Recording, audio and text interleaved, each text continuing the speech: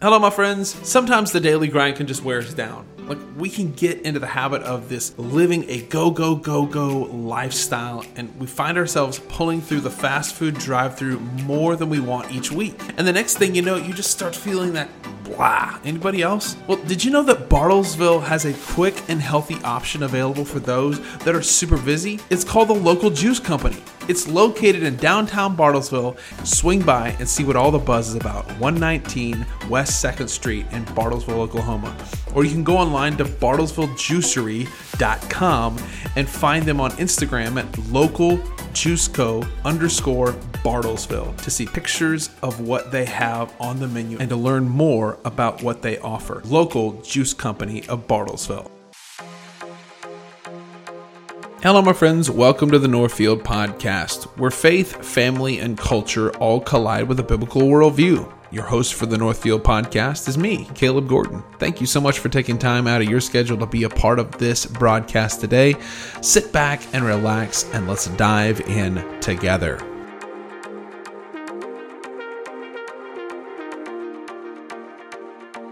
What's going on, my friends? Welcome to the Northfield Podcast. I'm your host, Caleb Gordon. Thank you so much for taking time out of your schedule to be a part of the program today. I want to say thank you to our friends at Outpost Coffee. Incredible caffeinated beverages. You do not want to miss out these cooler fall days. Grab yourself something warm. OutpostCoffeeCo.com. As some of you know, I'm a pastor. One of the questions that I've been asked by several different people is the question of, can I lose my salvation? If I am a Christian, if I am a follower of Jesus, is it possible for me to lose my salvation? And so I wanted to dive into this and explore this idea with you all, because I think it's important, and I think it's something that needs to be addressed, because so many people are looking for doctrinal footing. They're looking for a solid biblical answer to the questions that they have in the church. And so the Bible, I'll give you the quick answer and then we'll explain it. But the Bible says no. The one who is saved has everlasting life, and it is passed from death unto life. That's John 5:23. You're passed from death into life. Eternal life, by definition, it can't be temporary. It is presented in a way that is everlasting. And it's those that have truly trusted in following Christ, it's going to last forever. Romans 8, verses 28 through 39 reveals clearly that no one in the universe that follows the Lord Jesus Christ and is part of his fold can be separated from the love of God. The one who is saved is able to keep you from stumbling and to make you stand in the presence of the glory of the blameless one with joy. Okay, so what does that mean? Listen, it doesn't mean that you won't sin. Because a lot of people will just jump in and say, wait a second, Caleb, that means you're saying I'll never sin. Are you teaching the doctrine of sinless perfection? Absolutely not. I am not even touching that. There is no way on this side of the grave that we will be sinless. Now, we will be convicted of our sins. When we do sin, there will be a conviction over our lives. I know that there are those people that teach that the further you get into your Christian faith, that you will become sinless in the way you walk. There are people like Joyce Myers and people like that say that you can eventually reach this status of sinless perfection. And if you do research into their life, you realize that is a lie, because nobody on this side of the planet, this side of the grave, is going to be sinless. Every one of us struggle with sin. Every one of us struggle with an Adamic nature. And so we walk through all kinds of struggles throughout our entire lives. And so, but here's the beautiful thing, is it's God who keeps us in his sovereign hand. We can't jump out. Romans 8:29 or chapter 8, verses 28 through 39, reveal that nothing in all of creation, that includes you and I, can separate. Like, you and I can't even separate ourselves from the Lord Jesus Christ once we're sealed in by the Holy Spirit. You say, well, okay, what about those that are? I know people that have professed to be Christians and now they're just completely just rebellious and atheistic in their belief systems. I do too. John Calvin once said, "Those who fall away never have been thoroughly imbued with the knowledge of Christ, but only had a slight and passing taste of it." So, listen, that is further backed up in 1 John 2:19. Like, the scripture gives a very clear picture of those who profess to know Christ at one point in their life, and later down the road, they have no, inkling that they belong to Christ. 1 John says this: "They went out from us, but they were not really of us. For if they had been of us, they would have remained with us. But they went out in order that it might be shown or plain that they all are not of us." So, if you stick with Christ, if you stick it, and theologically that's even a stretch. You're not the one that sticks. It's Christ that sticks with you. You don't stick with him. He sticks with you. But those that don't stick around, like, that's just proven. It's a proven fact that they don't know who Jesus is. They had a passing taste of a religion that doesn't save. They had a head knowledge. They had a passing religious experience, but it was not a transformative relationship with Jesus Christ. Period. Like, it just doesn't happen. John MacArthur says this as well: "Another guarantee of our inheritance is that our persevering faith is intact. Peter said we are protected by God's power through faith." That's 1 Peter chapter 1, verse 5. Faith is God's gift to us. We don't generate it on our own. That's Ephesians 2:8-9, Philippians 1:29. But faith is aroused by grace. Listen to this. Faith is aroused by grace, upheld by grace, energized by grace. Grace reaches into the soul of the believer, generating and maintaining faith by God's grace alone. We trust Christ, and by grace, we continue to believe that. I know that there are people, there are denominations that say, listen, you're saved by grace, but you're kept by your works. That's silliness. That's nonsense. Like, works are an evidence that there's faith in you. Faith without works is dead. You know that in James. But what did the faith come from? The faith came from Christ, and it is a revealer that God's grace is in you by the works that you do. A true believer will never depart from the faith. That's Philippians chapter 1, verse 6. Like, that's a verse that is so amazing. "For I am confident of this very thing, that he who began a good work in you will perfect it until the day of Jesus Christ." So the God of the universe who saves you is the one who's going to perfect you. The God of the universe that did this beautiful work in the beginning, who generates this, who awakened your soul to the knowledge of who Jesus is and that you have a need for a Savior, is going to continue this work until Christ comes.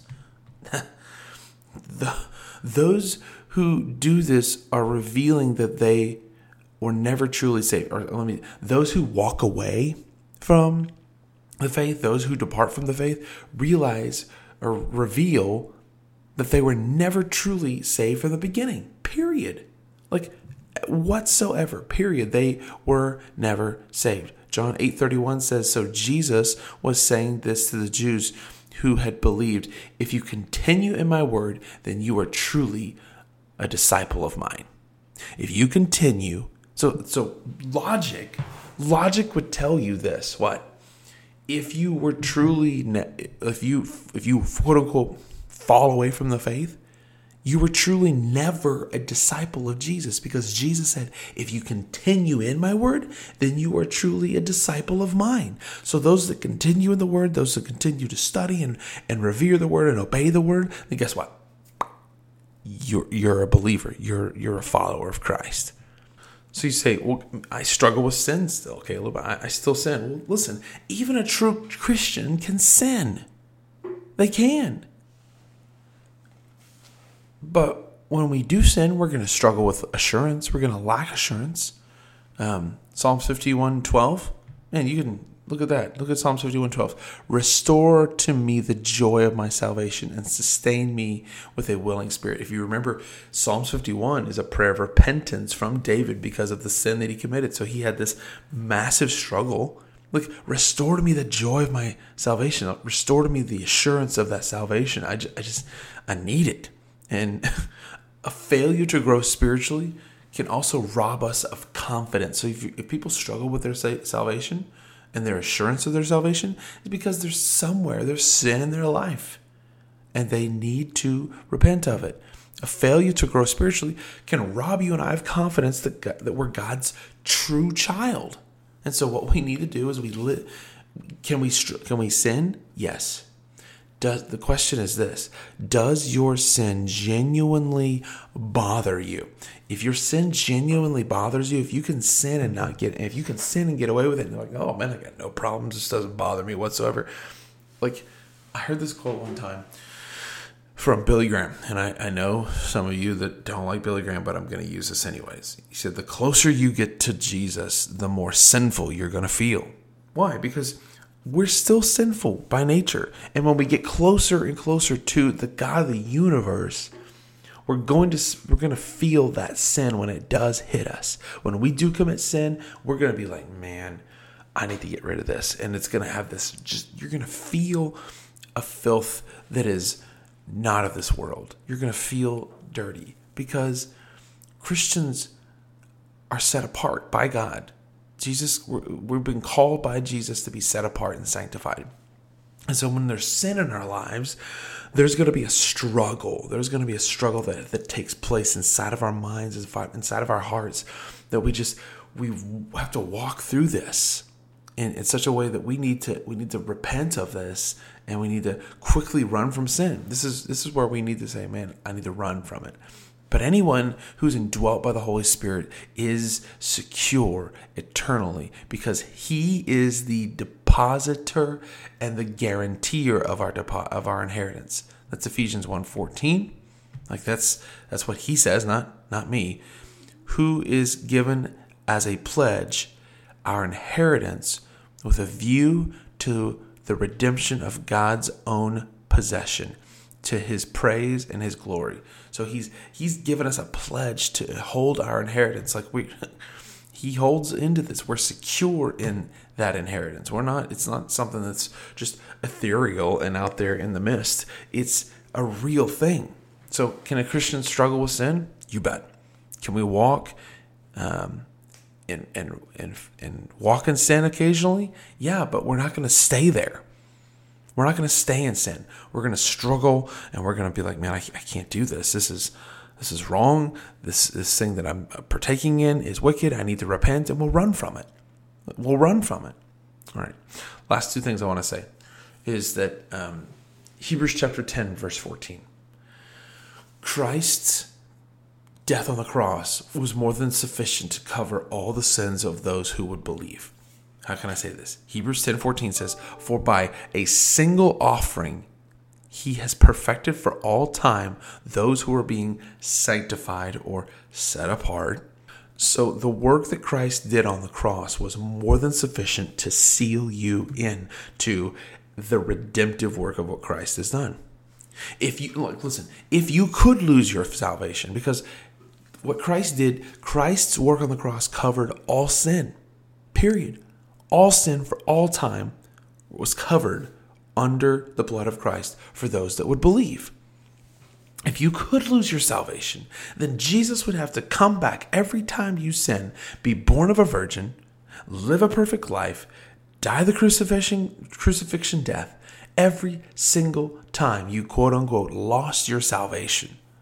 But that doesn't happen because the single offering he has perfected for all time those that were being set apart. So listen, look at that. Jesus, by doing what he did on the cross, perfected for all time, those who are being sanctified. So who's been sanctified? Those that have been saved, those that have been redeemed. By one offering on the cross, he covered and perfected those that are his. He'd have to come back every time. If you could truly lose your salvation, Christ would have to come back every single time, and do it all over again every time you sinned. Because in essence, when you say you lose your salvation, you're in essence saying that Christ's work on the cross was not sufficient enough to cover your sins. That's what you're saying. And we'll go further on this. Luke chapter 14, verse 34 shows us that if we could lose our salvation, that you could never, ever, ever get it back. One of the things that Jesus calls us in the Bible is salt and light. At the end of Luke 14, Jesus says this: salt is good, in reference to you as a Christian being the salt of the earth. That's what you're called, light and salt. He goes on, he goes, salt is good, but if salt has lost its taste, how shall its saltiness be restored? That's a question. How can it be restored? It can't, because the next verse, it's no longer of use, either for the soil or the manure pile. It is thrown away. He who has ears, let him hear. So, the bottom line of this is, if you could lose your salvation, you could never, ever get it back, because you can't restore saltiness to salt. If salt loses its saltiness, it can never be restored. It's no longer any good. It's just, throw it out. Throw it out. You can't use it anymore. It's worthless, and it's no longer even decent to be thrown into a manure pile. If salt has lost its taste, how shall its saltiness be restored? This is the one verse that proves that if you could lose your salvation, you would never, ever be able to get it back. But you need to know this, that when Christ saves you, he saves you completely and fully. He will never lose one of his own children to sin. He will never allow sin to overcome one of his children. He will continue to save and to sanctify those who would believe. So the question isn't, what do I do if I lose my salvation? The question is, are you saved? Are you truly believe? Are you a believer? Have you genuinely repented of your sins? Or have you, quote unquote, made a decision for Jesus? If you, quote unquote, made a decision for Jesus, I'm going to go ahead and just say you probably need to repent and believe the gospel, because the Bible never tells us that we need to make a decision for Jesus. But we've bought into this false ideology over the last 70 years in the Christian world in the West. Historically, you need to look at what the Bible has taught. The Bible has taught what? Repent and believe the gospel. Repent and believe. Trust in Christ. Repent and trust Christ. That's what we've been called to do. So if you're struggling with the assurance of your salvation, you need to repent of your sins, get alone with God and say, God, I'm sorry. Please forgive me of my sins. Cleanse me of my unrighteousness. Purify me and set me apart. And guess what? He will. That's the beautiful thing about the gospel of the Lord Jesus Christ. All right, guys, I love you all. Thank you so much. Have a beautiful day.